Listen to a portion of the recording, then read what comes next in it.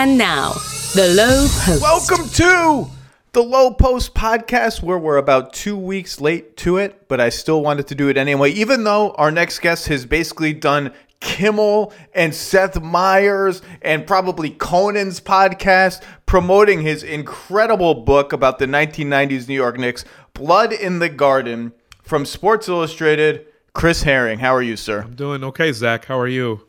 I'm good. Now, I told you when I got a draft of this book, I don't know, 6 months ago. By the way, your publisher just keeps sending me. I have 4 copies of this book now. I've given away 3 of them to my friends who are Knicks fans. And then another one came. But when I got a draft of this book 6 months ago, I said to you over email or text, I can't remember, this book is going to change your life. Has it changed your life yet? I think it's in the process of doing it, which is part of the weirdest thing because it's happening very fast. I feel incredibly grateful. But I mean, you know me on a personal level, people that know me on a personal level, it's been really strange. And there are a lot of people I haven't even gotten back to yet just because it's an overwhelming, in the best way, but it's a really overwhelming feeling. And I do think I'm starting to see some of the stuff that you're talking about just with all sorts of ways, but it's been a huge blessing, and I'm just really grateful. Are you Spike Lee's third best friend now? Best friend? What's your current relationship with Spike? Have you gone out to drinks with Spike Lee? Are you going to get a cameo in the next Spike Lee movie? I mean, you and him. I mean, it's you're friends now. No drinks. I haven't had drinks with him. I don't drink much. But he took me to a couple of games. He called me. Well, first of all, he read the book in one day and wanted me to know that. He called me the next day. We spoke for a couple hours. He wanted to know all the ins and outs of why I reported it the way I did, how I knew certain things that I did, why he didn't know about the book. And he was like, why didn't you call me? I was like, I did. He was like, wait, when? And I think it was one of those things where, a publicist kind of tried to, via proxy, figure out kind of whether Spike would do this interview or not. Anybody that knows Spike even decently, I think knows that he is very pro-black, and I think that when I don't know that his person knew that I was a young black man doing this book, but Spike was kind of frustrated that somehow I was told no on his behalf because he's like, I absolutely would have talked to you for it, but he's like, it doesn't matter now, the book's great. So he loved it. He had all sorts of questions about it. We went to a couple games on consecutive days, actually. One, St. John's and Georgetown. We're at the Garden, and then the day after that, the Knicks played against the Hornets, which is just crazy to think about. Were you sitting next to Spike Lee at the game? Yeah. I mean, he was asking me all sorts of questions about Miles Bridges after he went out for 20 in the first quarter. He's like, "Is he this good all the time?" And Terry Rozier. Chris, I gotta stop the podcast. I can't have you on anymore.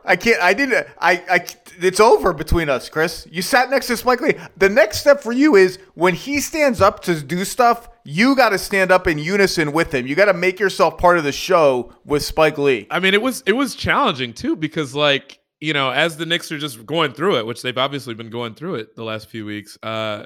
He and I are talking about it, and he's looking at me like, "How are you not more worked up about this?" I'm like, "Spike, I'm not a fan.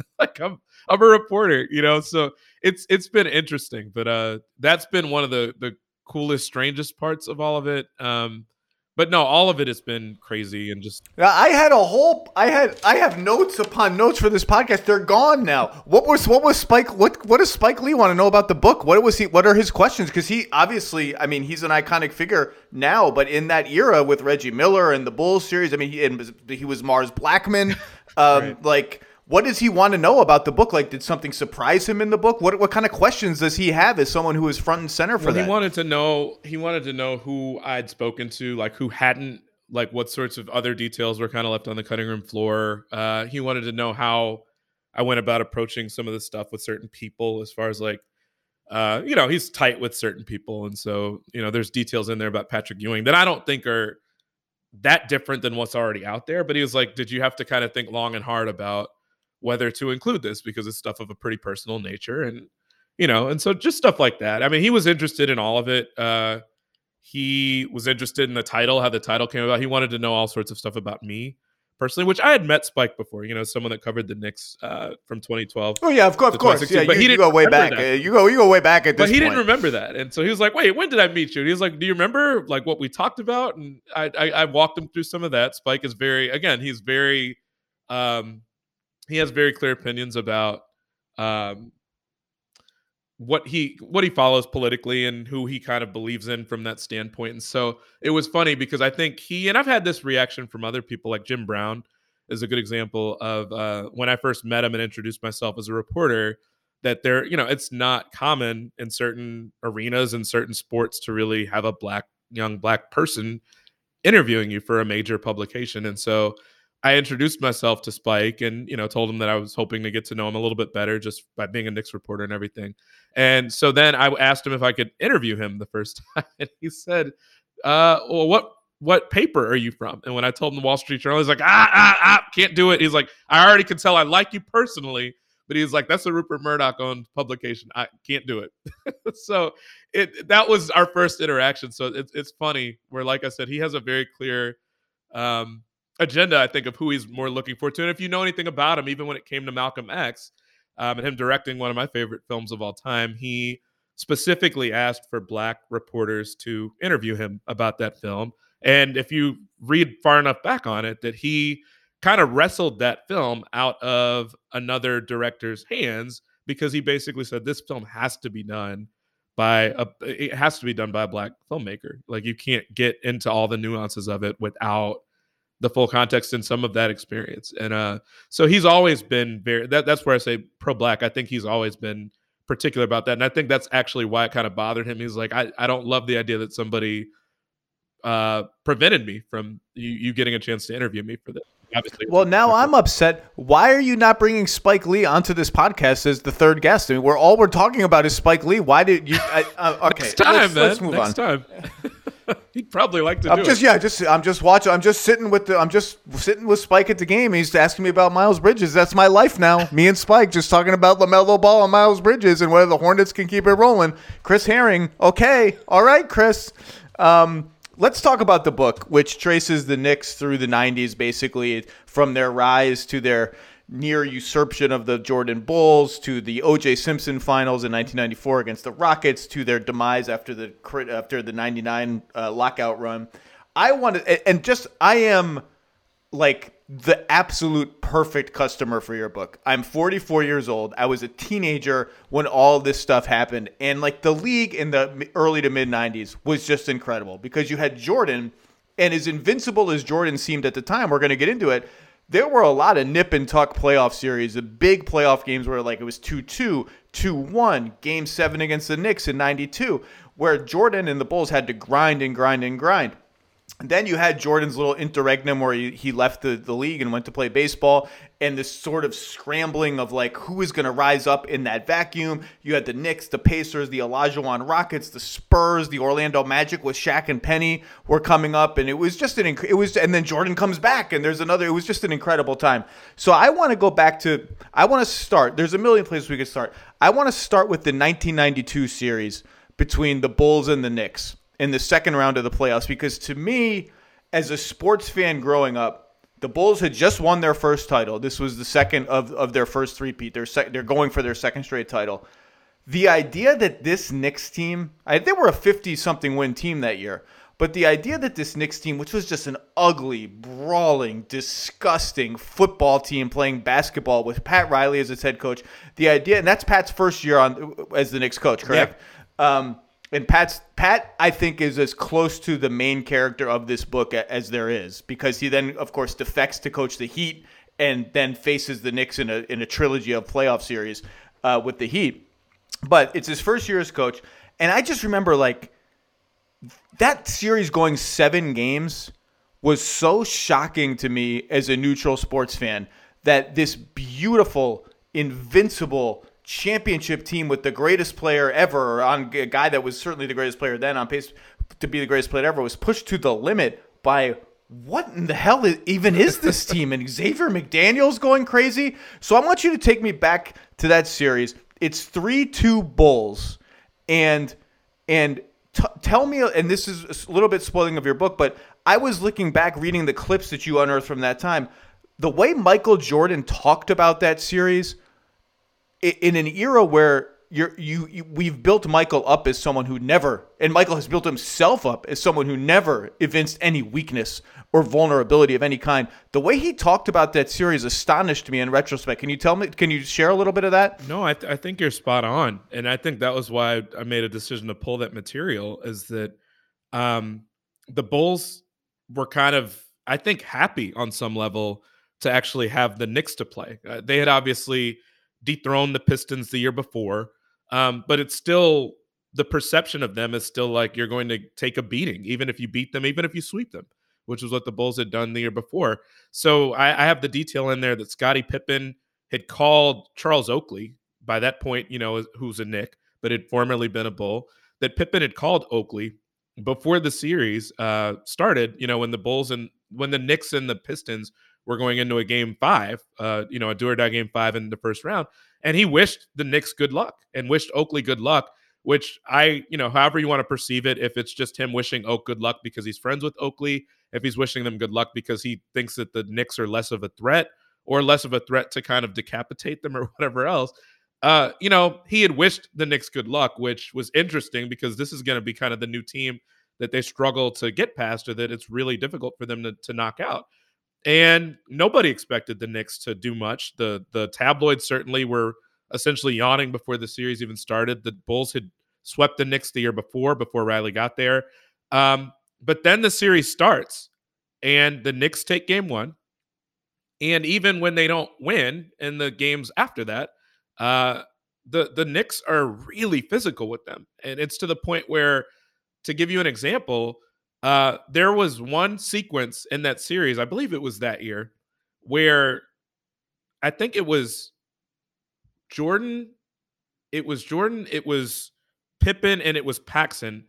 The Bulls, this was right after Magic Johnson had been diagnosed with HIV, and so the league is finally implementing these rules about bleeding and the fact that you have to leave the game if you're openly bleeding. The Knicks sent all 3 of those guys to the sideline in the same quarter because they were all bleeding basically at the same time. Like, that's how physical this team was, and they were seeking to be that physical because Riley told them that. But to fast forward to the part you're talking about, so the Bulls get to game 6. They're up 3-2, but the Bulls are getting everything they could want and more from the Knicks at that point. And Jordan has one game where he just is kind of gliding to the rim, play after play after play, and Riley's furious. And Riley gets on the flight, and he's just stewing about it. They're going back to New York, and Riley is just trying to figure out what to even say to them because he's so angry.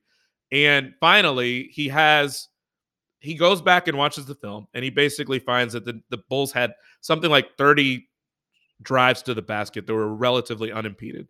So he tells Bob Salmi, the team's film coordinator, I want you to take the play from last year, before I was here, where Jordan just throws this massive tomahawk on Ewing after faking out Oakley and Starks on defense. And, it's the play now that Michael Jordan has said is his favorite dunk of all time of his own. He had Bob Salmi put that play. Basically, it would be like a vine in today's lingo. He had him play it on a loop for anywhere between 5 and 6 minutes on a loop, just that one play. And he had them watch it in the locker room while Riley didn't say a word. And then finally, after he turns off the VHS, he said, that play makes me sick. And we cannot have anything like that. I need you guys to knock Michael Jordan to the floor. And I need you guys to stop befriending the guy. Essentially, you guys revere him too much, and he senses it. And so I need one of you to knock him to the floor because he's not going to just play poorly. You have to make him do that. You have to take it from him. And it was like a violent sort of messaging that he was using. So he said that to them in the locker room before game 6, but also in the day leading up to that, he'd started to say something about how they needed to have more tenacity in terms of how they defended him. And he was using that messaging in the media, which then prompted Michael Jordan to say, basically, I'm not looking forward to this next game because I know they're going to come in trying to take my head off. This series is brutal. I wish we were done with it. And it's not a sort of language that you hear Michael use very often, but I think it was that jumped off the pit. That quote jumped off. I was like, "Whoa, Michael said this." It was just honest, I think, really. But he thought he had gotten past this sort of thing when he finally knocked out the Pistons. They were feeling fortunate to not have to play the Pistons this time. And then it's like, oh, the Knicks have essentially replaced the Pistons. And by the way, Riley came in saying, this is the style that's most feasible to take this team out. The Pistons just basically got too old to do it. But we're younger. We've got the bodies to do it. We don't have that much offense outside of Patrick. So this is how we have to do it. And Michael came into that game right after, drilling them for 38 with a bunch of straight line drives. He comes to that game and he basically doesn't go anywhere near the basket. He took 25 shots and 22 of them were from outside the paint. The one time he started to go to the paint, he lost the ball without anybody being around him, basically. Like, the way I compare it in the book is like he was hearing footsteps as a receiver with a DB about to come and lay him out. I think he knew that. And so he was losing the ball in a really uncharacteristic fashion. But they did win the series, the Bulls, but they lost that game 6 by a pretty broad margin. And going into that game 7, the Knicks were outscoring them. They were out rebounding them. They were out assisting them. They were out physicaling them, where they had, something like 7 or 8 flagrants to the Bulls 0.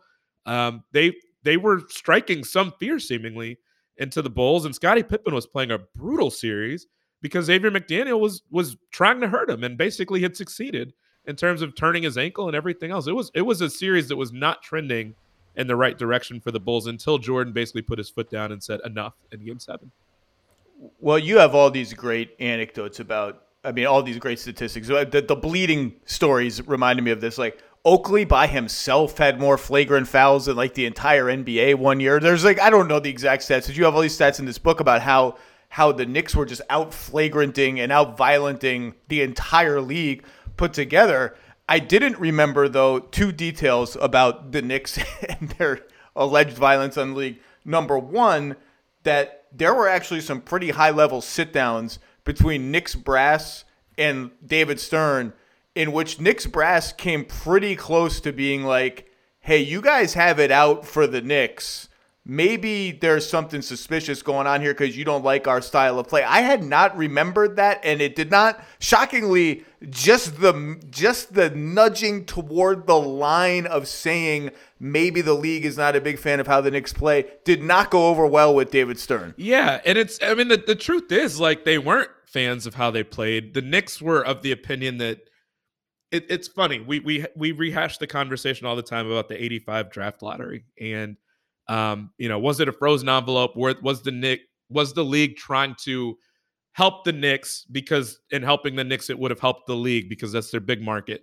And the fallout from it, regardless of what you think, the league has always denied that there was something at play there.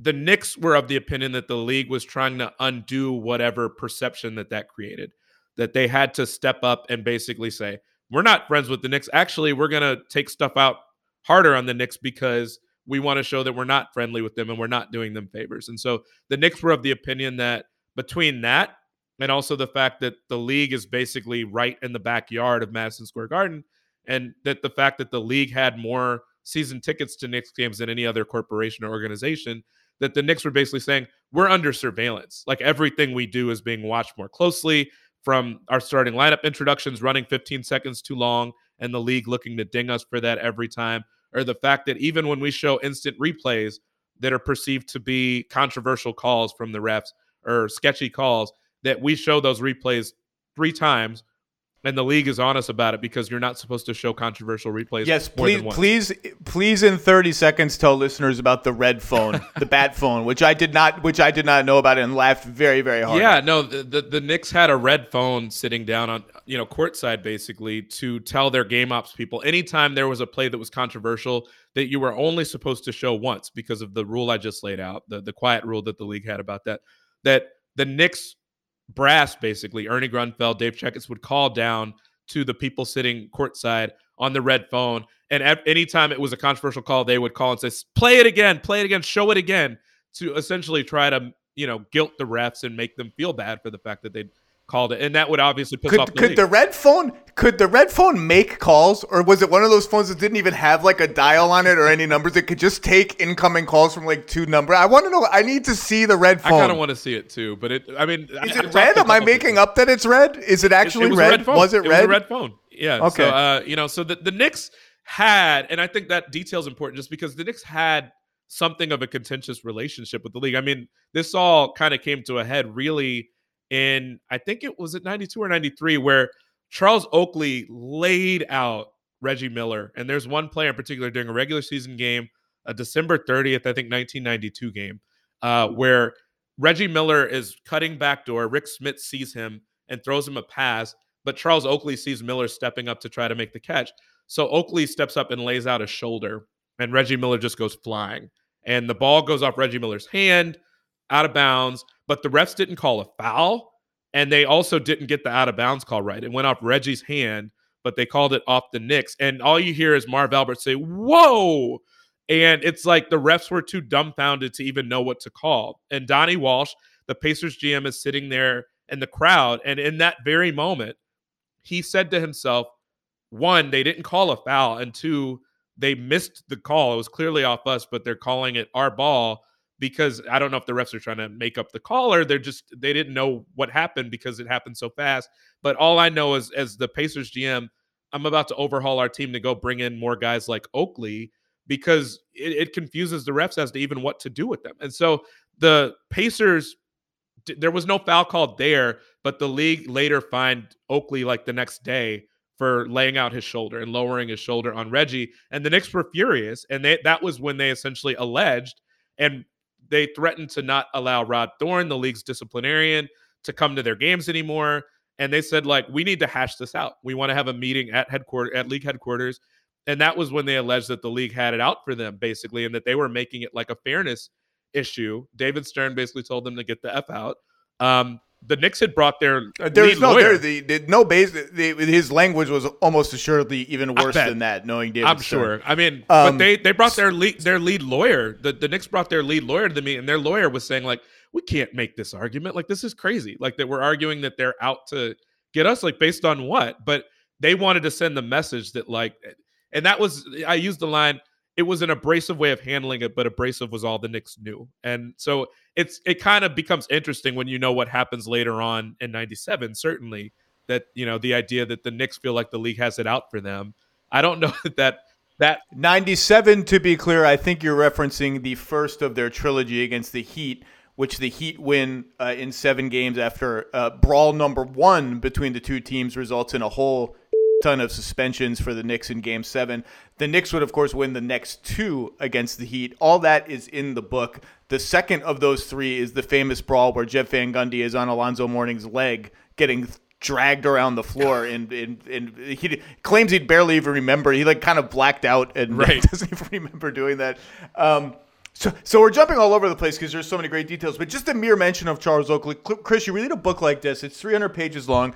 I've read a gazillion other books about basketball. You're only going to remember off the top of your head so many things from each particular book. One of them I will remember for the rest of my life, and I had never heard this before, is that Charles Oakley, ultimate blue-collar basketball player, you just described what he did to Reggie Miller. Charles Oakley led the Knicks, maybe led the entire league, in sending back food at restaurants because it was not up to his standards. How did you learn this? Where did this come from? Were you able to talk to Charles Oakley about this? Is he more particular about like the cut of his meat, the quality of his salads? I just need to know everything about Charles Oakley sending food back at restaurants. That one was actually not that surprising to me. I've only met Charles really maybe one time, and I was doing a podcast with Bill Rhoden several years ago at a restaurant in Harlem. And I think because I covered the Knicks and because he'd spoken to Charles, he decided to have us on together. And so it was my first time meeting Charles. We talked a little bit, and this was years ago, before all this stuff with him in the Garden a few years back. And we ended up talking a lot about Charles being like this gourmet chef, which is not necessarily what you expect when you just, see this big bustling dude that is more physical than everybody else combined. But he picked up a lot of things. He learned how to cook, I think, as a relatively young person. He grew up in a house with his mom, and I think he had like 4 sisters. And so he picked up a lot of things around the house, but also he picked it up out of necessity because he never really trusted anyone to make stuff as well as he could. And so teammates would just kind of get frustrated and coaches and stuff because they're like, I can't eat with this dude because if you're trying to be polite and not start your food until someone else has theirs, he has his, but then he sends it back all the time. And I think Brendan Malone, Michael Malone's father, who was an assistant with the Knicks during that year, he was like, he would send back everything. And keep in mind, we're a professional basketball team that has the means to go like really nice places, but nothing was up to his standards. And so he would always send it back. It'd be salads. It'd be German chocolate cake. When, again, we have like essentially a private plane. So everything we're getting is first class, but not to Oakley. And so it was frustrating for some of them, but that's just how he is. He's very particular. And he's very particular about the sorts of things he eats too, which probably explains why he's still in such great shape. But people were describing it as frustrating. Oakley's full of stories. He's also particular about gambling and the way that gambling on the team plane should proceed. In a detail I'm sure you've talked about already on podcasts, but I don't care. Please educate everyone on the credit card machine that Charles Oakley would apparently carry around on road trips, because I don't even know what the term for this machine is, but it's amazing. So I think you've hit the nail on the head with that being my favorite detail too, of everything. And I've got hundreds of them, not just in the book, but, left on the cutting room floor. Oak. So that 97 season I described deeply because it was kind of a season where the guys just really liked each other. And that was not always the case. Every NBA locker room's got guys that really don't like each other. But this team had a bunch of guys that all believed in Christianity, and 7 or 8 of them would pray together at a time, and they would have Bible study meetings on the road where it was more than half the roster.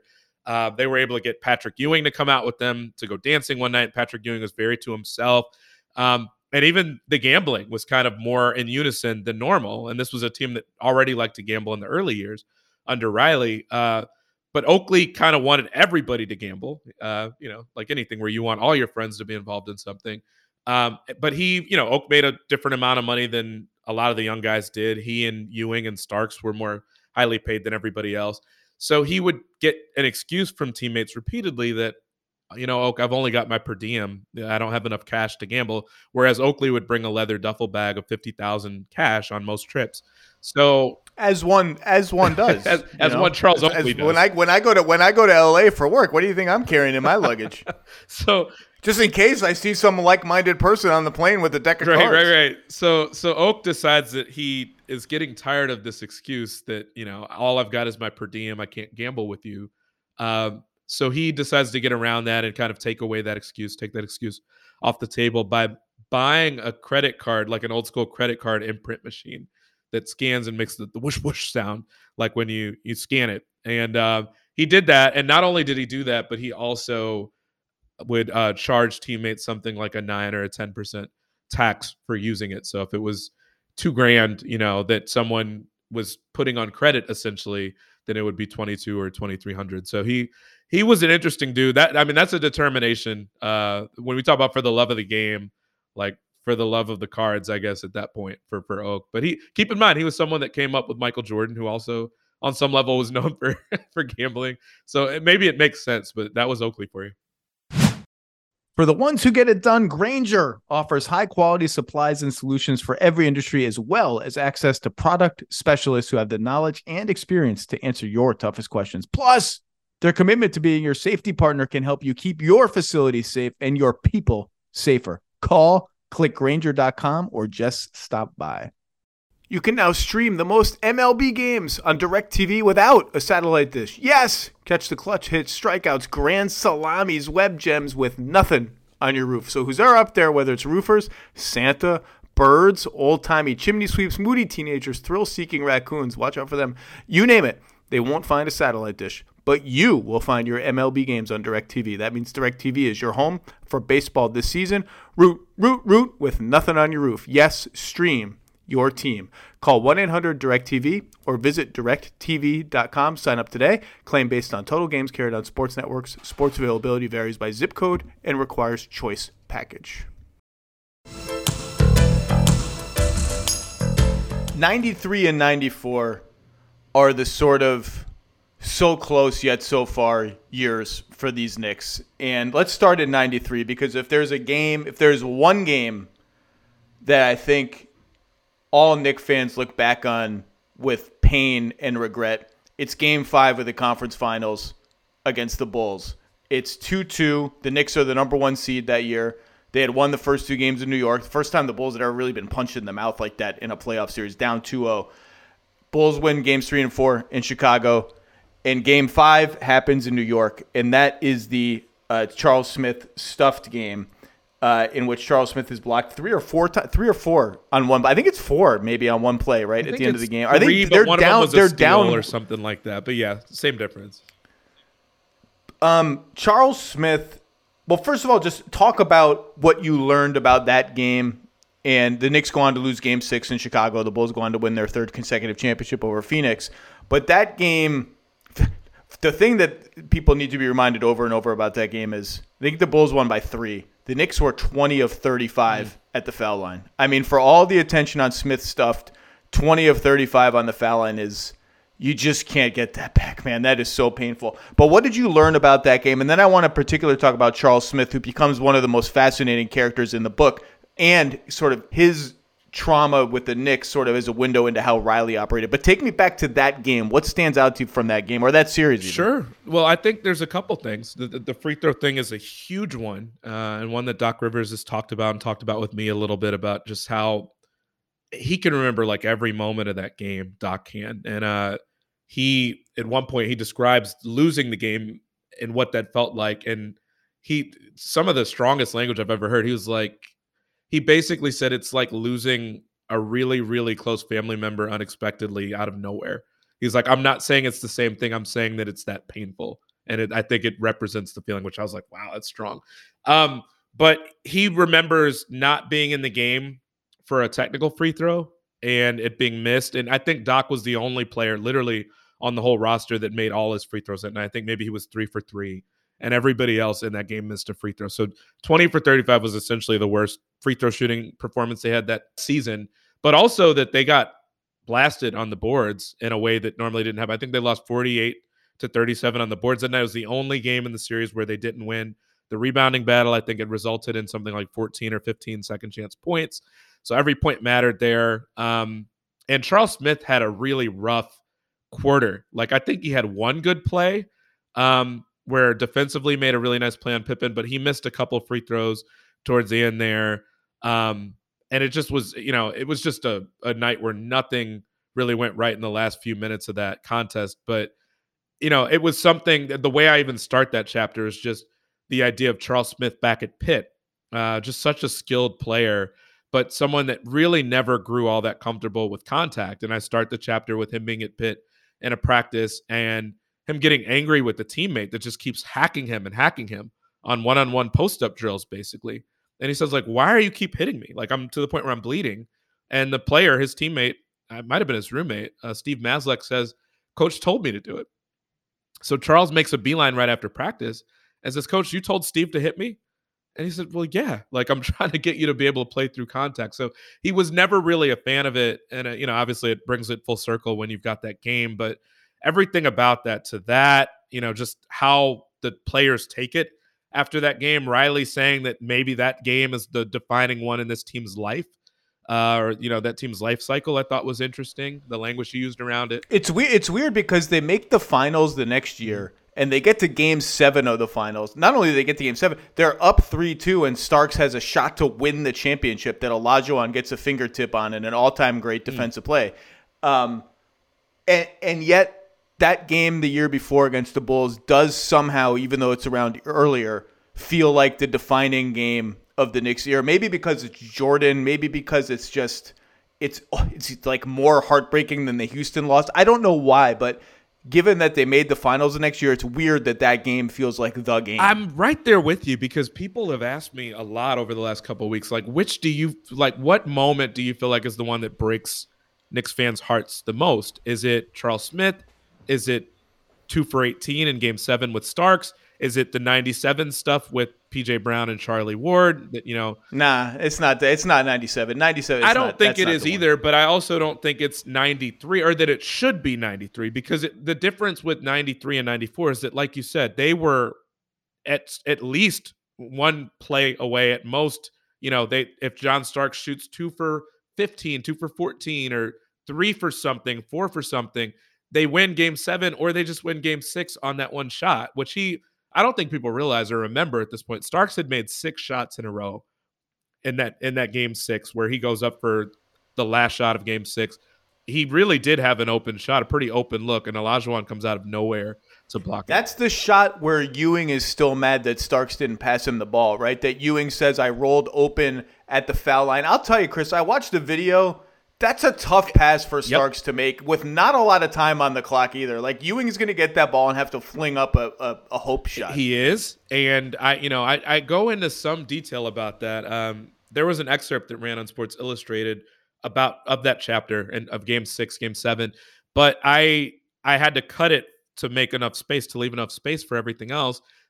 In the chapter itself, I go into detail about the fact that John Starks, one of the weaknesses of his game was that he was not a great passer, and he wasn't very good at passing the ball in the small windows. He'd gotten a pass that he threw into Ewing stolen about a minute before that too. And as soon as play stopped, he kind of pointed at his head and said, I should have known better than to try to force that pass in there. And I have a detail in the book too from the season before about the fact that Starks really struggled to even just kind of pass the ball into Patrick in the post, that he was not a very good entry passer, and that at one point, Pat Riley yelled at him after like 4 or 5 tries in a row in practice. Riley just stops the practice. He said, we're not going any effing where until John gets the ball into Patrick. So he was not great at putting the ball right on Patrick in small spaces. Also, Patrick was not brilliant at really catching the ball cleanly on tough passes like that, either on those small pocket passes. So I tend to think Stark's shooting between him being on fire. I mean, literally, if this is NBA Jam, the ball's probably searing through Hakeem's finger if it's NBA Jam, So he's on fire. Patrick's not clearly open in a way where you can get him the ball. And at most, there's maybe a half second left on the clock for Patrick to get the shot off anyway. So I kind of agree that Stark should have taken the shot, but the whole sequence, all of it is just kind of crazy. That to me, that's the moment where they had a chance. I agree with you that Michael being involved in the series before the year before is the reason that people harp on that one more with Charles Smith. It's so interesting how we as fans process players and how we relate to players and how history changes that, or it changes over time. But and it says something about Stark's connection with New York City and New York fans. And I think his rags to riches, unlikely story, a guy who was going to junior college where they didn't even have a basketball team. He was playing intramurals, as you detail in the book, how unlikely that is, because it's really hard to go down as a beloved franchise legend and have a 2 for 18 game 7 performance. And I sometimes I have to refresh my memory on this stuff too. The Reggie Miller 8 points in 9 seconds game, which is game 1 in 1995.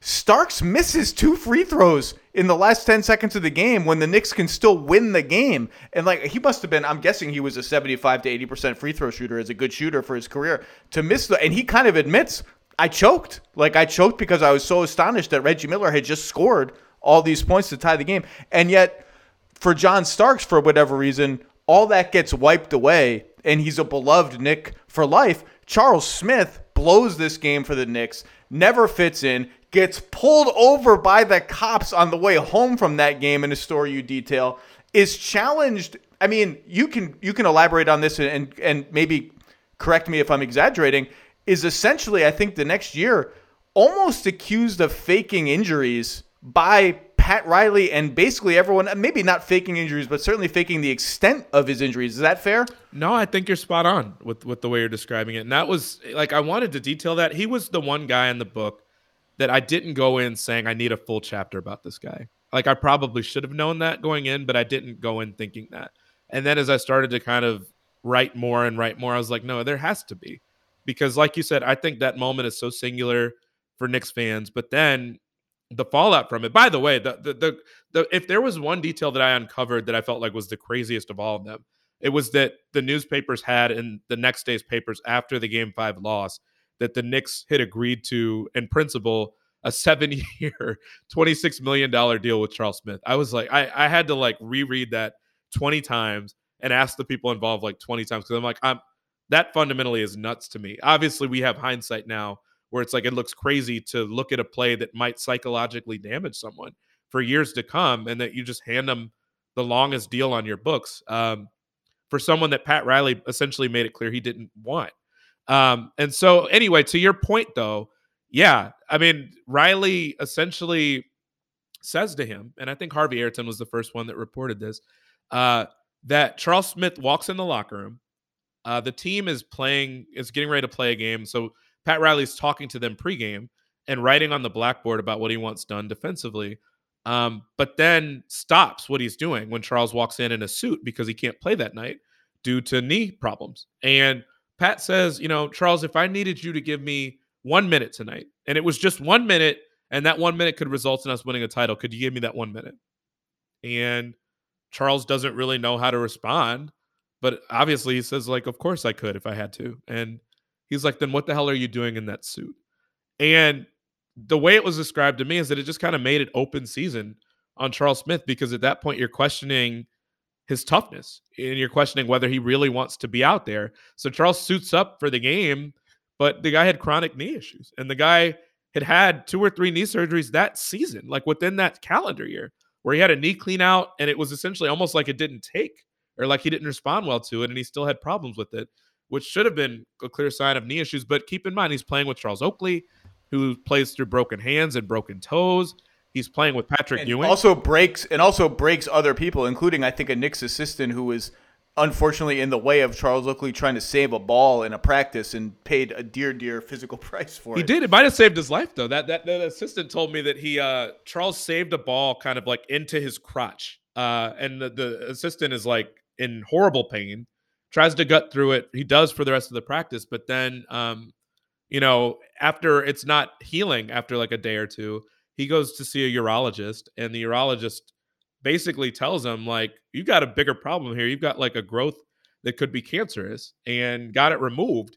And so the assistant that I talked to was basically like, I told Charles he might have saved my life. Like, I wouldn't have known that. So, but anyway, I guess this is an aside. But you had these guys that were it was a built for tough sort of roster. And Charles Smith was kind of the black swan, the ugly duckling of this group that they kept trying to make more like them. Pat Riley tried to make more like them, but when he couldn't do that or wasn't that, and by the way, Charles Smith might have had, like, if you are looking at that roster and you're trying to figure out like who would have been even better in this era, Charles Smith has to be right near the top of that list, because he was maybe one of the 2 or 3 most skilled guys they had on offense. And for people that didn't think that he was much on defense or that good, or that they were disappointed in who he was a guy that had been a 4 or a 5 who averaged 20 points a game for the Clippers before he got to the Knicks. The reason they gave him that 7-year deal or extension was because he was like the youngest of their core players. He had tied a franchise record for the Clippers for scoring in a game before he got to the Knicks with 51 points. He could shoot a mid-range jump shot. He was a pretty good passer. The problem was that they wanted him to play small forward. And he's playing next to Oakley and Ewing, which, on some level, maybe the better option is to bring him off the bench and have Mason start as a small forward, and then let Charles play his natural 4 or 5, because he was a power forward or center. Certainly in today's game, he's a center. But, he never really fit, but like he was being asked to play outside of his position and to guard Scottie Pippen, which is difficult to do for someone that's 6'10", 6'11", Let's wrap by talking about Pat Riley. Here are some things about Pat Riley that are in the book, just to whet people's appetite for the window into the person that is Pat Riley. Early in his career, he told one player, I believe, I'm going from my notes here, to stop reading the Bible on flights because he would be less tough as a player or not as aggressive in games.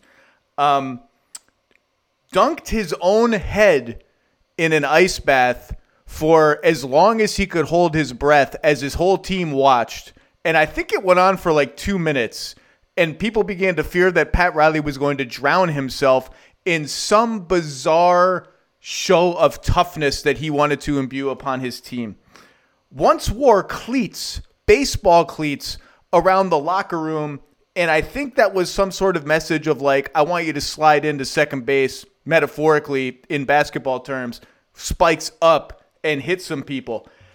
Calls his connection to Mickey Arison of the Miami Heat, a job that he wants, calls him from the Knicks bus after they get eliminated in the 1995 playoffs to begin negotiating his exit deal to Miami and or finalize his exit deal to Miami. As part of his contract with Miami, he wants Mickey Arison to buy his houses in Los Angeles and New York, I guess, for some reason. And then, of course, there's all sorts of stuff about he wants the Knicks to cover his dry cleaning and this and that. I don't think you got Pat Riley to talk to you for this book, but this is just the full Pat Riley, like, whoa, this guy's a different kind of dude. Has he responded to you since the book came out? I mean, all of this stuff, or a lot of it, is probably already out there, but taken together, you get this picture of a guy who's just so maniacally competitive and almost showy up. Like, the ice bath thing is nuts. Have you heard from him? What's the reaction been like about him as sort of the main character of the book? You know, it's funny when you're in the middle of this. There's been so much written about Pat Riley before that I was worried like that I didn't have enough on him. Not bad stuff or just but stuff that like makes him read interestingly that's not already out there. I think that's one of the bigger challenges in a book is you never want people to walk away from it saying I knew all this stuff already. I worked really hard to make sure that this book would not be just like everybody knows this. The diehards know this. So I really worked hard to try to get stuff on Riley. And no, I have not heard back from him specifically. I did hear from someone kind of with ties to the Heat organization that said, I'm loving this book so far. The stuff on Pat is incredible. Do me a favor. I'm going to send you a book. I need you to sign one out to Pat. And I was like, are you sure he's going to be a fan of the book? Like, are you sure you want to do that? Because I wasn't out to like get him. As far as like make him look bad, but I do think the portrayal is certainly critical in spots from what other people thought about him, about just the way it makes him come off is like and the person responded by saying, you don't think Pat already knows he's this person?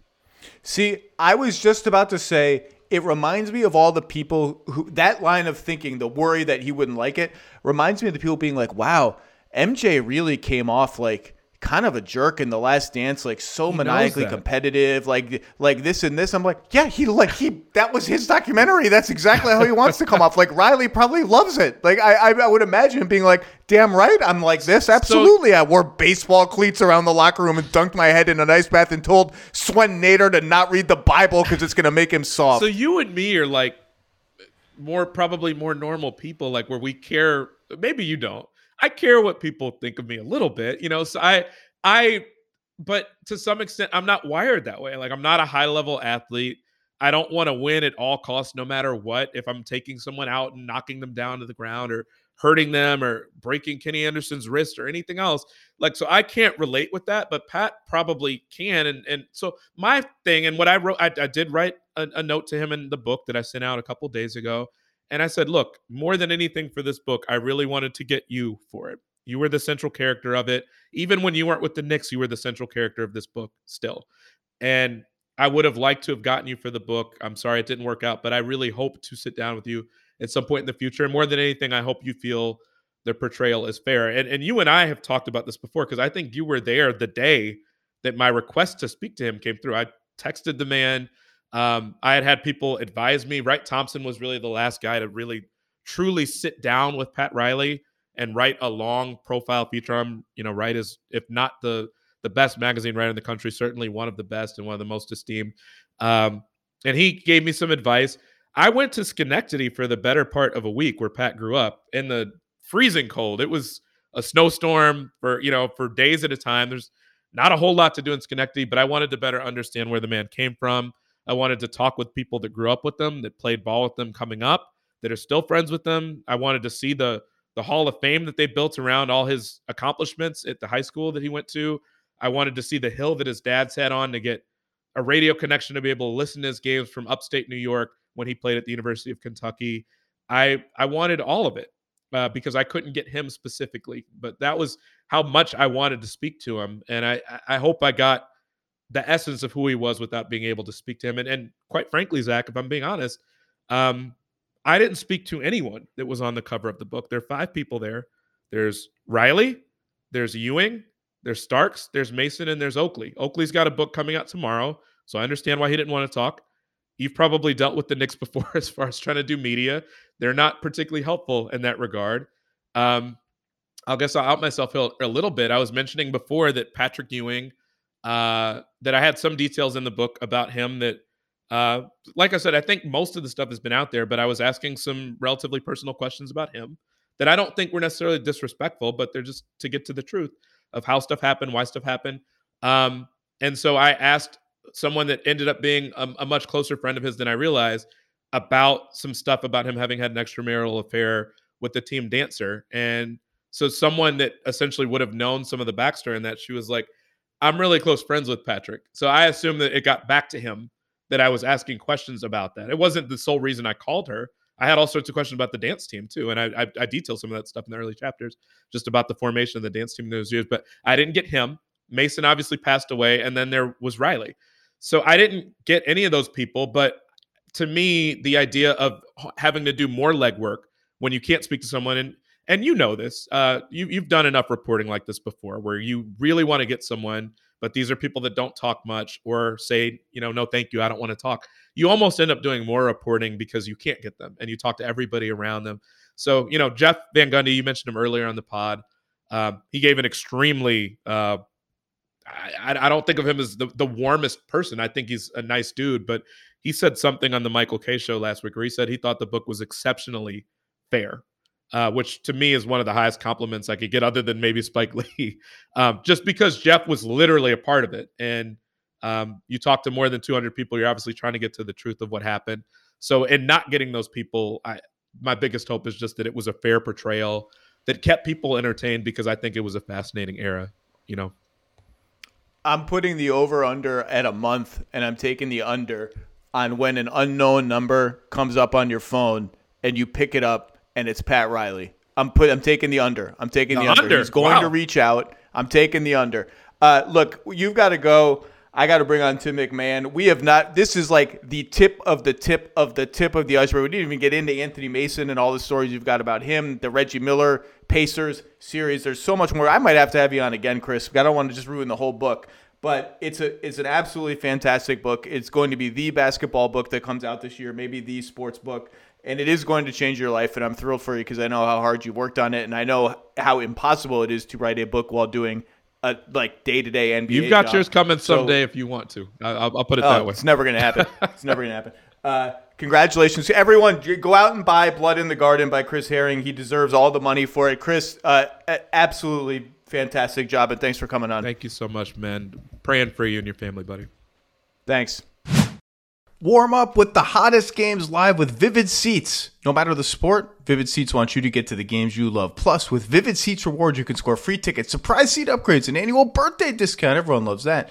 And more. They're the only ticket company in the game that rewards fans for every purchase. As the official ticketing partner of ESPN, Vivid Seats is offering you, that's you, $20 off your first $200 ticket purchase with code LOW.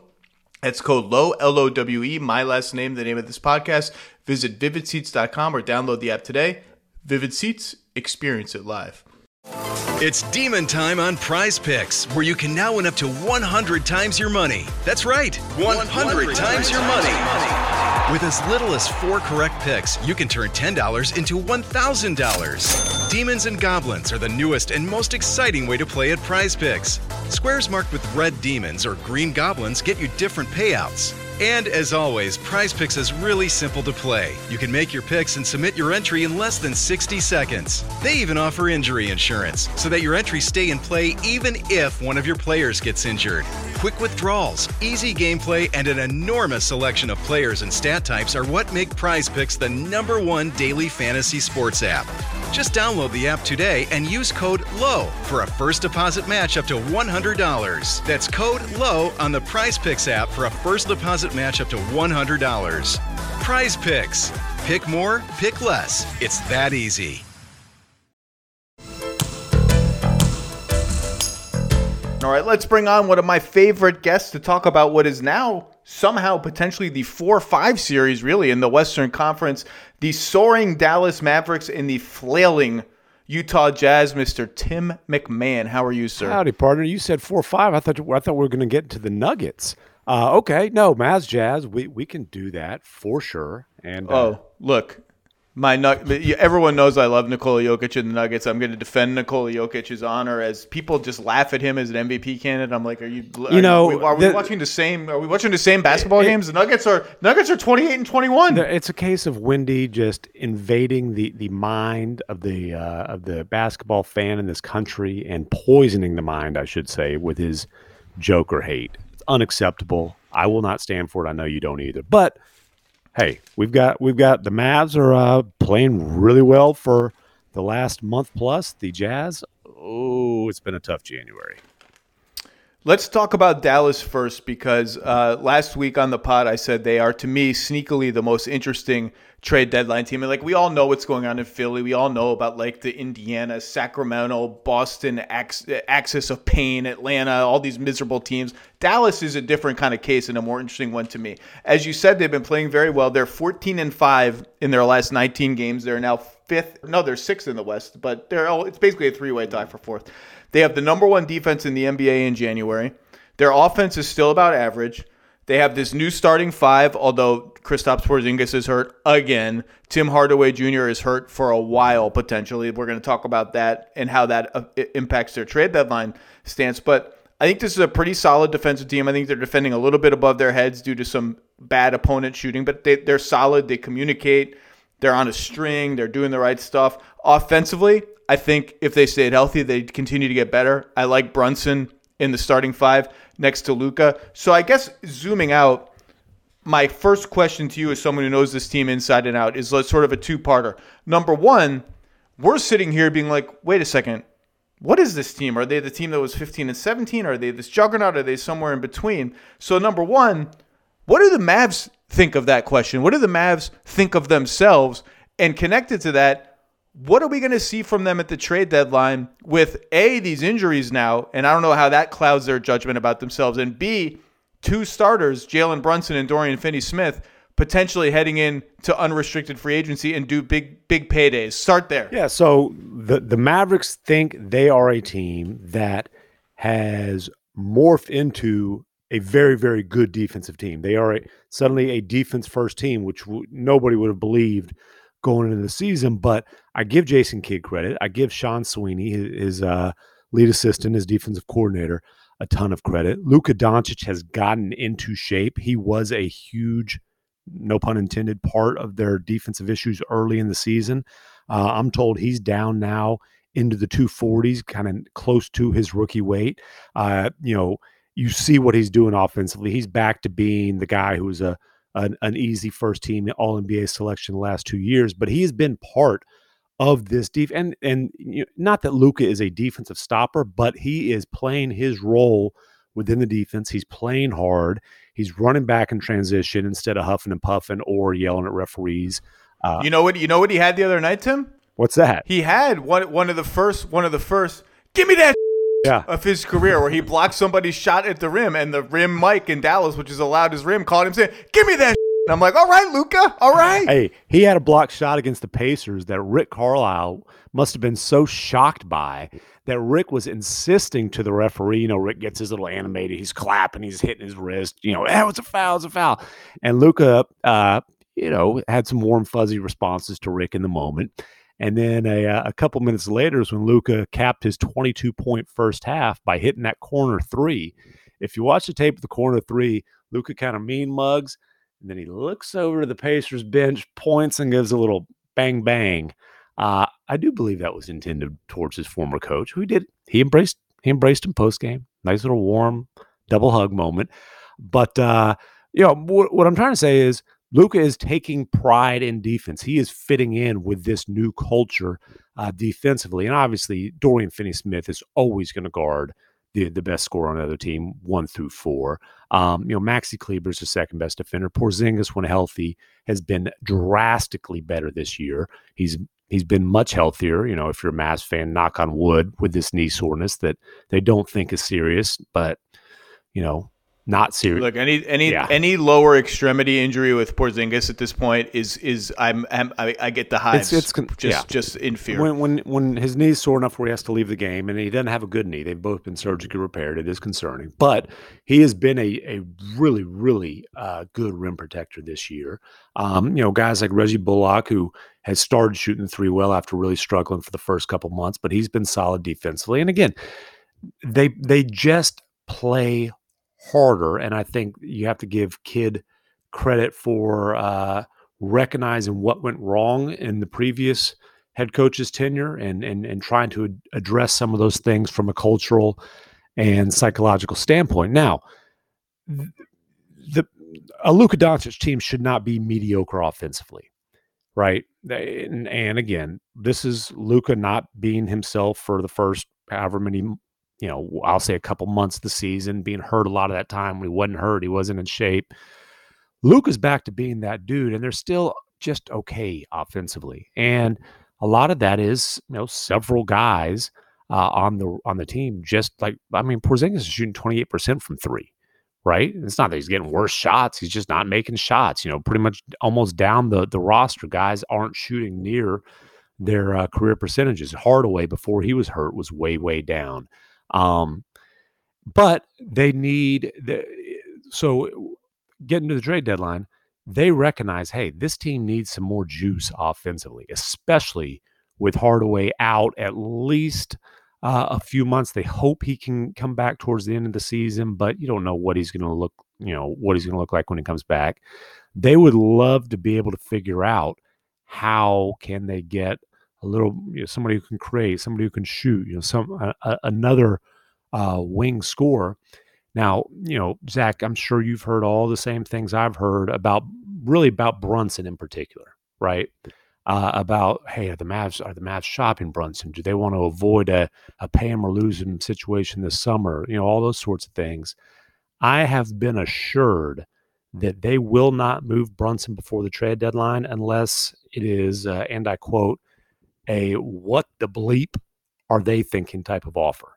Like they recognize moving Brunson, first of all, it would be difficult to get back anything of significance because he makes so little money, right, by NBA standards. So you're going to have to, combine him with other salaries, whatever, and they just don't have a lot of pieces in that regard to come up with something that makes sense. But on a team where one of the big concerns is, man, Luka has to create so much. Is he going to wear down? Did he wear down in the fourth quarters last year, even in the playoffs when he was spectacular?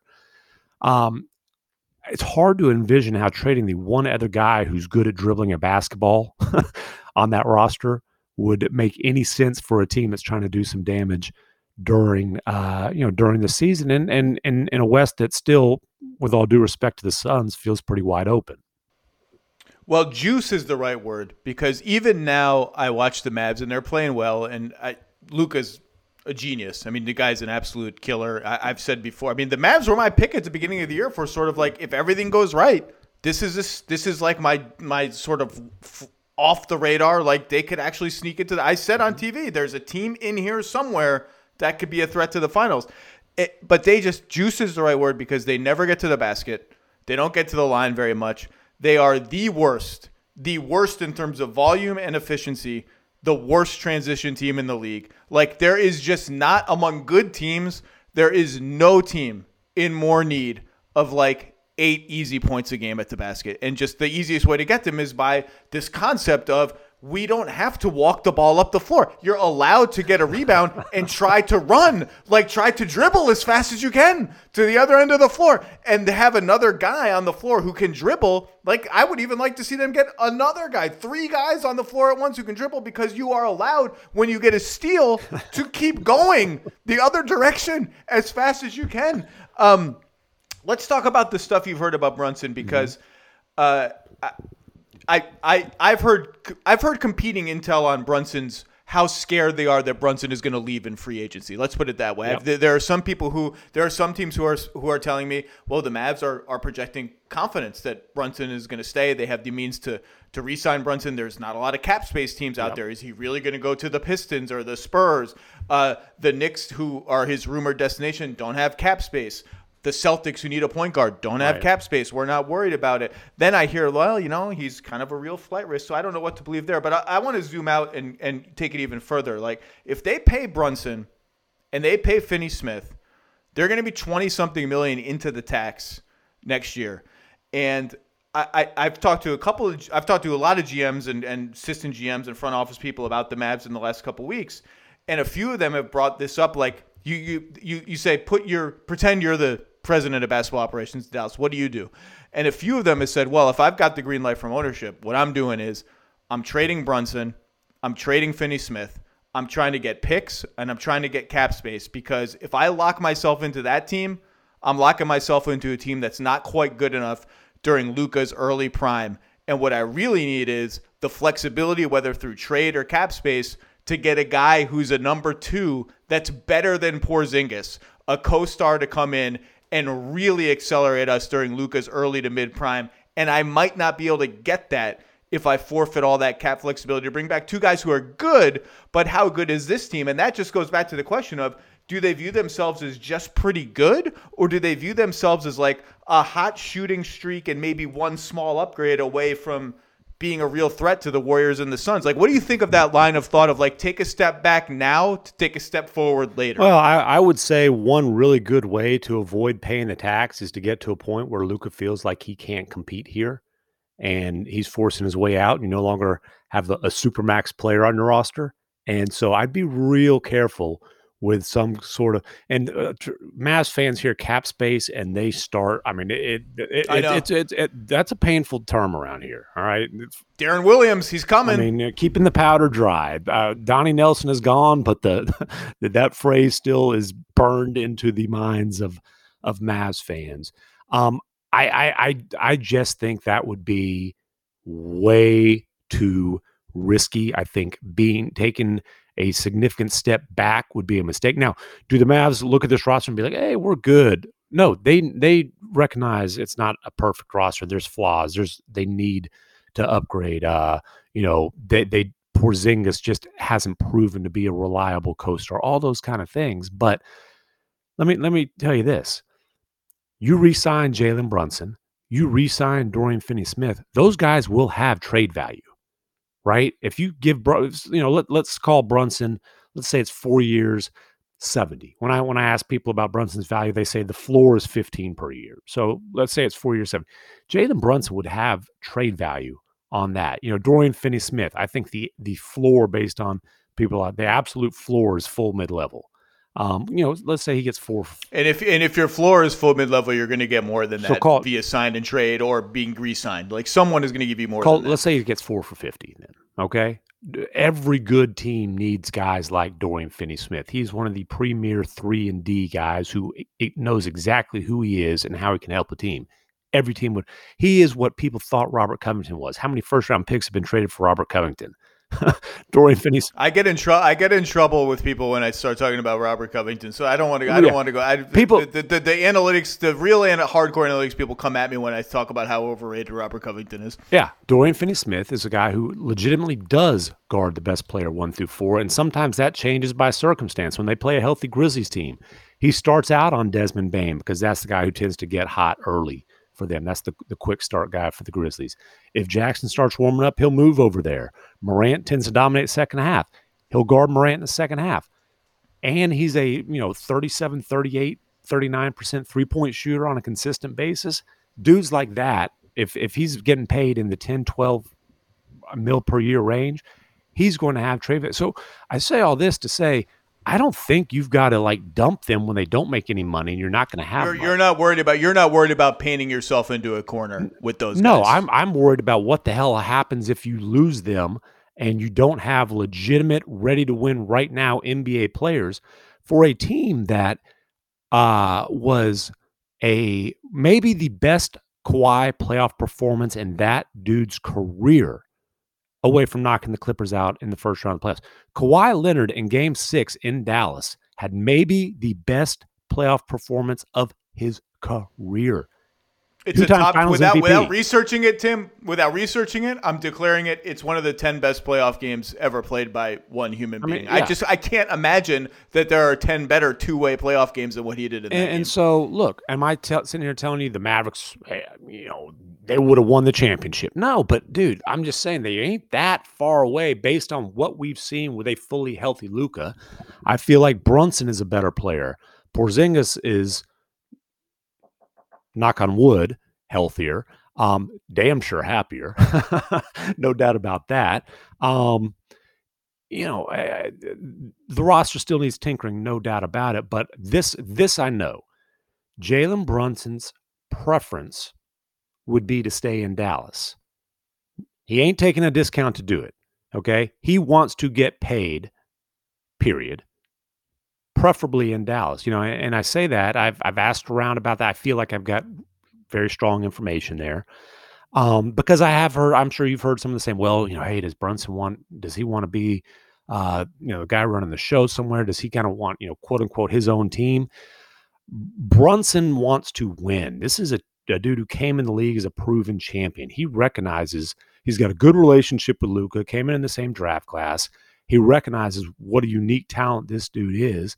Brunson has done a very good job of figuring out, hey, how can I play off of Luka? How can I use my skills to really enhance what this guy does, to benefit from what this generational talent does? And then he knows for the 12, 14 minutes per game, maybe 16 minutes per game, where Luka's resting, he is going to be running the show.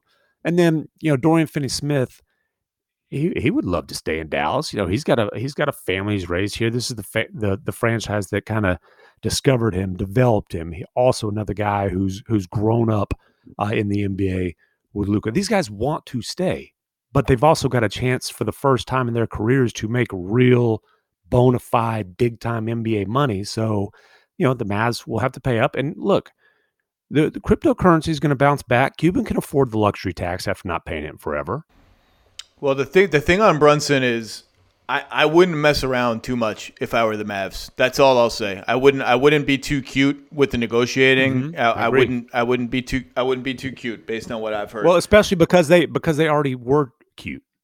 They already were cute when they could have put my understanding is there was very light discussions about that extension they could have done, which is 4 years in the mid-50s, and they still can do that up to July 1st, but there's no way in hell Brunson's taking it now.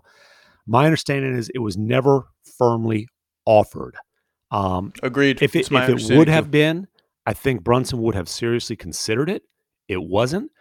The other thing I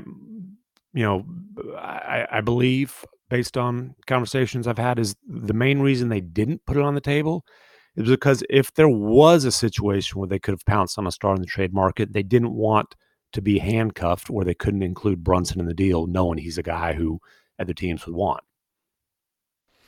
I mean, what this really comes down to, and over and over again, is Porzingis has not been as good as they had hoped. Now, he's had a nice year this year. I actually think he's had an underrated year. Other than three-point shooting, he's had a nice year. Even his post-up numbers, if you look at the tracking data, his shooting numbers out of the post aren't that good, but he's passing it more often. He's getting assists out of the post at a career best rate, and their points per possession when he posts up are actually really good. And he does, by the eye test, there are more possessions where he gets it and he gets rid of it earlier. Like, he doesn't just dribble. He sees the help coming, bam, it's out. And he's getting it deeper. He's not getting – when he catches it at 16 or 18 feet and turns around and shoots a, 38% chance of going in mid-range shot. That's the stuff that made Rick vomit and made Bob Voulgaris, run to get his laptop. That's when I make like noises, and my wife comes in my office saying, "Are you okay? Are you vomiting?" No, just Kristaps Porzingis just took an 18-foot turnaround from the elbow. It's okay. Everything's fine. But no, Porzingis, when Porzingis has been healthy this season, last year was just a rough year for him. He came back, from that knee injury, probably wasn't quite as ready as he should have been. Again, was miserable, felt like Carlisle hated him. The feeling was mutual, so on and so forth. When he's been on the floor this year and healthy, he's been very good. Now, when they made the trade for him, the hope was that he would be great. And there's a long way from very good to great. Yeah, and you can see them as they gain confidence in his defense, tiptoeing to playing smaller with him as the only big man on the floor. Sometimes Luka is basically the four. It's like 3 guards, Luka and Porzingis, or 3 guards, Luka and Kleba, which is, I think, the way they have to play. And one of the reasons, like the Doncic-Porzingis pick and roll just hasn't been the consistent weapon that they hoped it would be, because teams just go small and switch. They put a wing on Porzingis and switch. That gets harder when he's at the 5, although the teams will toy with putting their centers on. You've seen him on Bullock lately, on Josh Green lately. Josh Green's actually been playing okay lately. I like him. He's a weird – he moves in weird patterns and makes weird decisions, but I kind of like him. Well, and he's an athlete and a crafty passer.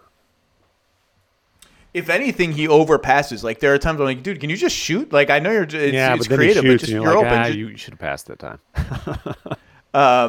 But you can see them gaining confidence in Porzingis in that sense. The other thing, if I'm the Mavs, that maybe I'm even a little better than my record is they've been the worst crunch time team in the league this year.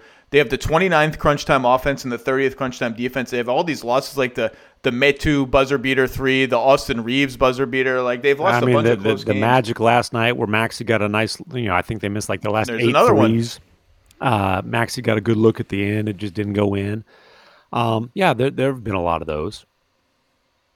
Hey, look, the inertia is always the most likely outcome, and I agree with you that I think they have interesting decisions to make, but that take a step back to take a step forward thing is a tough sell to the fans. It's a tough sell to Luka. It's a tough sell to Luka's agent. Yeah, to hell with the fans.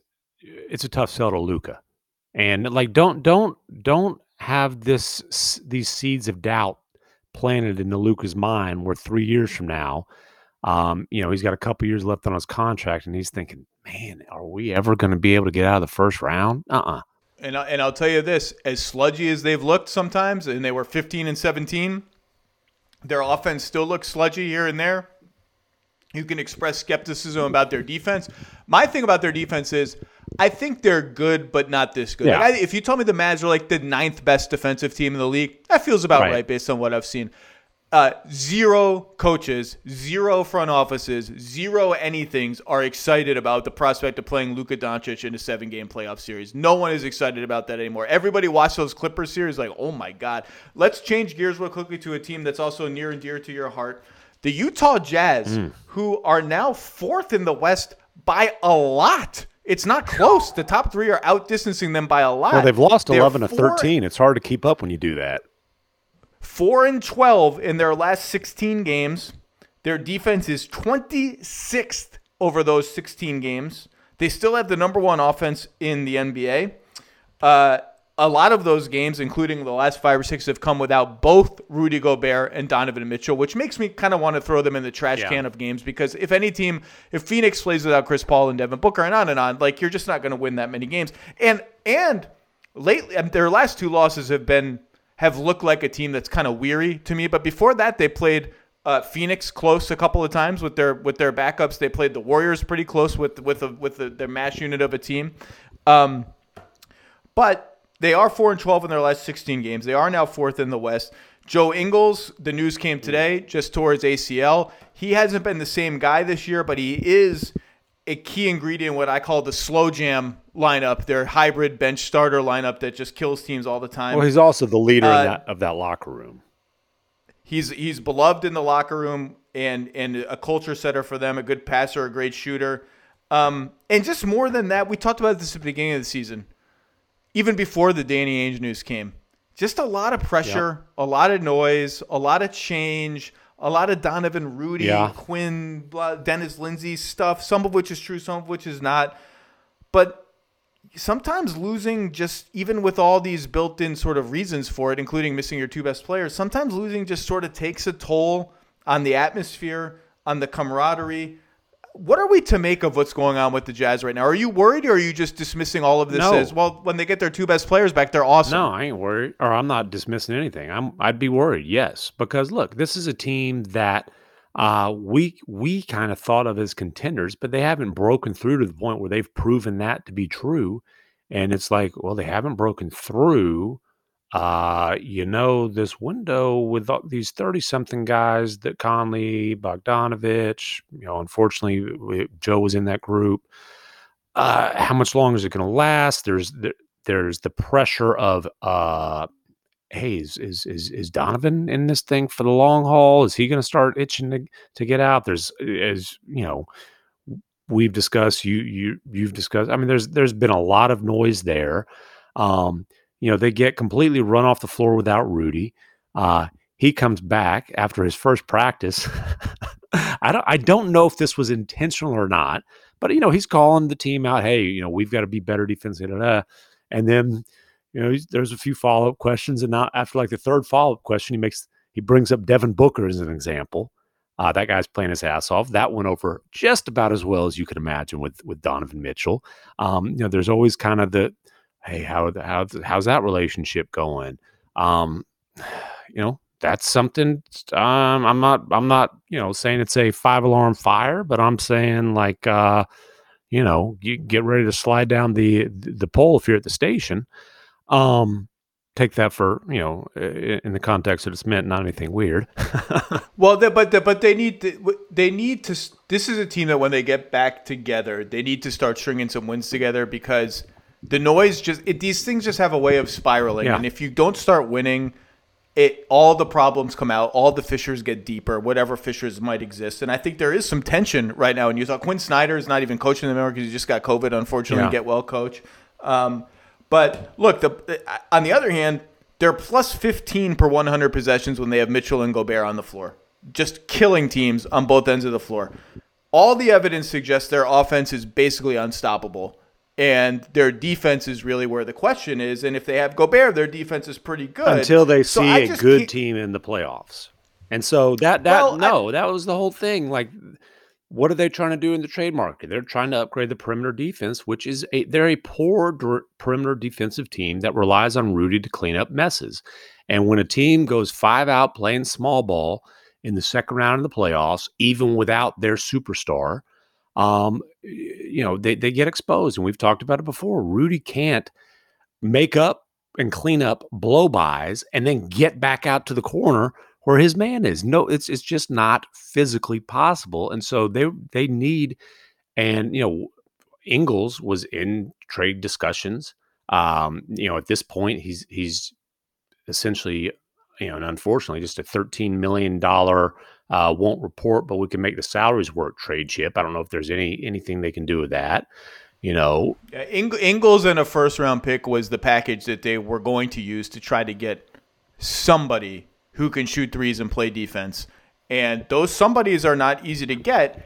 And I don't think Joe's injury really impacts their ability to execute that trade. For the team on the other end of that trade was about the pick and salary flexibility more than it was Joe Ingles as a player. And I say that as someone who is a big fan of Joe Ingles as a player. He's a fine basketball player. Yeah. Is there something can they find something that might make sense to move Bogdanovich for? He's an awfully big part of that offense. But again, this is a team that is, I think it's proven they have to be better defensively to make a deep playoff run. Forget, this little stretch in January, it's like everything that could go wrong has gone wrong. Whole bunch of guys got COVID, including Rudy, now Quinn. Rudy strains his calf. Donovan's out with a concussion, So it's just, I think the concern with this stretch is, hey, how much soul is being sucked out of the Jazz by losing this much? That's a very good way to put it. That's exactly it. I think there is concern in Utah. I know there is concern in Utah right now. It's almost bizarrely, as you just put it, not about the performance of the team, because everyone is confident that we don't have our two best players. When we get them back, we'll be fine. Rudy Gobert is, I've called him before, he's a one-man defensive architecture. We don't give up threes. We don't give up shots at the rim. When he's gone, the architecture crumbles. It falls to dust. We'll be fine. But there is a concern of it just gets hard to lose a lot. And it just losing makes people think certain things about teammates and coaches and brings out tensions. And I think the way you just put it is beautiful. It's just sucking away the soul of the team. They're now fourth by a lot. And interestingly, Tim, you know this very well. If they're fourth and they get out of that 4-5 series, and by the way, that's no cakewalk, whether it's Dallas, Denver, whoever that ends up being on the other side of that series, that's a good team. You're going to have Phoenix waiting for you. And what you're talking about with Phoenix is maybe not a great collection of blow-by guys like the Clippers had last year other than Devin Booker. But you are talking about the best mid-range shooting team in the league and two guys who have more than been comfortable shooting 18-footers over Rudy Gobert's drop coverage over and over and over again. And I believe the Suns are undefeated against Utah over the last 2 seasons. It's just interesting to look ahead and see. And you're talking about, you might be locked into that. You're talking about the best clutch team in the league, and you're talking about an elite defensive team. With Bridges in particular, a guy who, you talk about someone who can defend 1 through 4 and be a potential stopper. Bridges is number one on that list. And look, I mean, you're talking about 4 or 5. The 5 and 6 right now have been playing well. The arrow's pointing up for the Mavs and the Nuggets. I would say that there's legitimate concern that the Jazz could fall further down the standings. And we have both said this before. If they lose in the first round or if they lose in the second round in a disappointing fashion, I think literally everything is on the table short of trading Donovan Mitchell. Everything. Yeah. Short of trading Donovan, that's DEFCON 1 if they lose early, if they lose in those scenarios. Well, and look, there's a new owner, right, who's obviously wants to put his own fingerprints on this. He brought in Danny Ainge, who, Danny's reputation. Sentiment does not factor into his decision-making process. I think that is... It almost doesn't even... The reputation almost doesn't even matter because you can't have sentiment about people who you're not attached to. It's not possible. There you go. That too. And not only, I think, is anything on the table this summer, but again, what is the biggest long-term worry for the Utah Jazz? It's whether they can keep Donovan Mitchell for throughout his prime, and if it's another thud in the playoffs, man. I do think they need another defender. I just don't know how they're going to find it. I mean, you can find defenders. It's just, can they be on the floor offensively? Okay, Kenrich Williams, a guy with Oklahoma City. If you're the Utah Jazz, he doesn't make a lot of money. What are you willing to? You have to guard him on the 3-point line. He's not going to kill your spacing. He's a defender. What are you willing to give up there? That's the thing. You go through these names. Ingles and a bad first round pick is just not a great. It's just not a great trade package. Like, you're going to get outbid for a lot of the better players. Like, don't even talk about Jeremy Grant and Harrison Barnes with me. Kenrich Williams. Look, I'm the captain of Team Kenny Hustle. The guy's legit good. I was begging teams to trade for him. You probably like last that. year. You like that East Dallas shag hairstyle too, don't you? They call it. What do they call it? The Waco Wave. The Waco Wave. Come on, man. I know. That's what they called. That's what they called it at TCU. And that's what it's they named East it. Dallas shag. That's what that hairstyle is known as. Trust me. And I like Gary Harris is an interesting fit for them.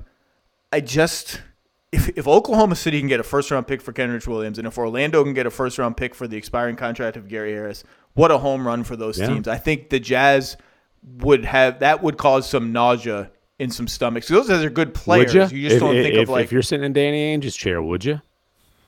No. Okay. I don't think I would. I'd have to really get some great protections on that pick. What would you give up for Marcus Smart? I might do Ingles in a first for Marcus Smart just because he's younger and more dynamic than those guys. Think about Marcus Smart and the Boston rumors. By the way, there's been Dallas Marcus Smart rumors too. It's like he gets paid $21 million in 2026. I'm just not sure that that's a positive value contract. By the way, going back to Dallas for a second, I meant to ask you, what do you make of the Miles Turner? There was the Turner-Levert stuff and then the John Collins noise as well. Like, I ask you that, what do you make of that? Because I don't know how they're getting cobbling enough stuff to get those guys. And I don't love Levert, but Turner's good and Collins is good. And B, I don't love the Porzingis fit with those guys. I mean, it's okay offensively because Luka can make anything work offensively, and those guys are both shooters. Defensively, I think it gets tricky. I can't really wrap my head around those things unless they're 3-team trades. Stein has reported this, and I've heard the same, that the Miles Turner stuff is not something that the Mavs are pursuing at this point. There have been discussions, and the Mavs have decided, and I think... Well, that's because he's hurt. Well, I think it was even before he was hurt. I think it's because the Mavericks have proven that, are they the best defense team in the league like they've been the last month? Probably not, but they've proven like they don't, they need offensive juice. They're a good defense team that needs offensive juice. That's kind of the outlook there right now. Collins would make a lot of sense, but how? Because I just don't get it. yeah, like I mean, absolutely. Would John Collins be a nice fit here? Sure. Like, do I think the Hawks could find multiple offers that are more intriguing than whatever the Mavs could come up with? Yeah, 100%. Tim MacMahon, we're going to have a lot to talk about over the next 10 days away, something like that, from NBA Trade-A-Palooza 2022. Your work covering these teams and everyone around the league is just fantastic. You know lots of people. They tell you lots of stuff. Is there anything we can, other than your appearances on the Hoop Collective on Fridays with the two other loudmouths where you make fun of my hair and other things of this nature, is there anything else we can promote? You got any stories coming out we need to talk about? The Hoop Collective now on YouTube, because we all have good hair. No, well, I do have. I've got a boy, oh boy, boy, oh boy. You know, Wendy uses all that product, which I question. But hey, Wendy. What I would say this: Wendy was a lot cooler when he was a do-it-yourself buzz cut guy when he was in my club. Now he's all foo-foo, but I still like the guy.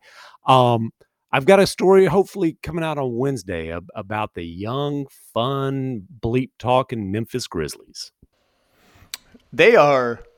I mean, it's like every Grizzlies game. You are guaranteed 90 seconds. And this doesn't sound like much, but it's a lot because you're always hoping for it. You never know what's going to happen. 90 seconds where you're like, did a Globetrotters game just break out? Did they bring out the guys who dunk off trampolines and pass the ball to each other what the hell just happened? John it's Morant's incredible. like one of those dudes on a video game where there's always a trampoline underneath him. John Morant may be the most when Steph's not shooting it well, John Morant's the most fun player in the league to watch. He is an absolute show, and as you said, they have a spirit about them that is just irresistible. You could not help but fall in love with the Grizzlies. They puff their chests out. They talk junk to everybody. Unless you're a veteran, and then you get all pissed off about them, and there's a lot of that in this story. Hey, you know what? Like LeBron, that was the high profile when LeBron was telling them to stop talking. And by the way, when the Grizzlies are beating their ass by 1,000,000 points, you know what you can do if you're a veteran? Beat them. Well, beat them. You want to shut them up? Beat them. They're third in the West. They're a legit, really good team. They should absolutely talk their shit because that's what good teams do. They that is featured prominently in this story, and I'll just say that the Grizzlies were not exactly apologetic. Nor should they be, because this LeBron was treating them. I don't know how LeBron was. It was grumpy Uncle LeBron is what it was. He was getting his butt kicked. And grumpy Uncle LeBron. The people who are grumpy about them are sometimes as if. Look at them as if they're like a team that's talking above their place in the league. The Grizzlies are not. The Grizzlies are like, we're as good as any team in the league, and we just proved it over and over again. And the counterpoint is you haven't proved nothing. You've proven nothing in the playoffs. And Grizzlies' response is basically like, cool. Wait. Just wait. Everyone look for that on Wednesday. Tim MacMahon, thank you for your time, bud. I will hopefully see you at an arena soon enough. Sounds good. Appreciate it, Zach.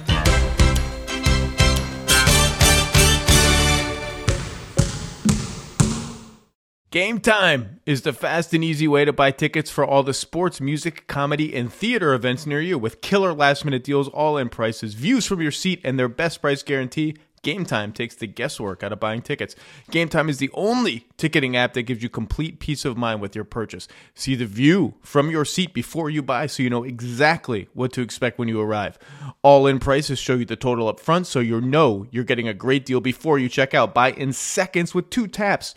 They're obsessed, Game Time is, with finding ways to help you save money on tickets. Find exclusive flash deals and sponsored deals on tickets for football, basketball, we like basketball here, baseball, concerts, comedy, theater, and more. Take the guesswork out of buying tickets with Game Time. Download the Game Time app, create an account, and use the code LOW, my last name, the name of this podcast, for $20 off your first purchase. That's a nice chunk of change.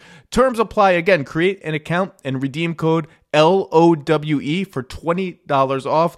Download Game Time today. Last minute tickets, lowest price guaranteed.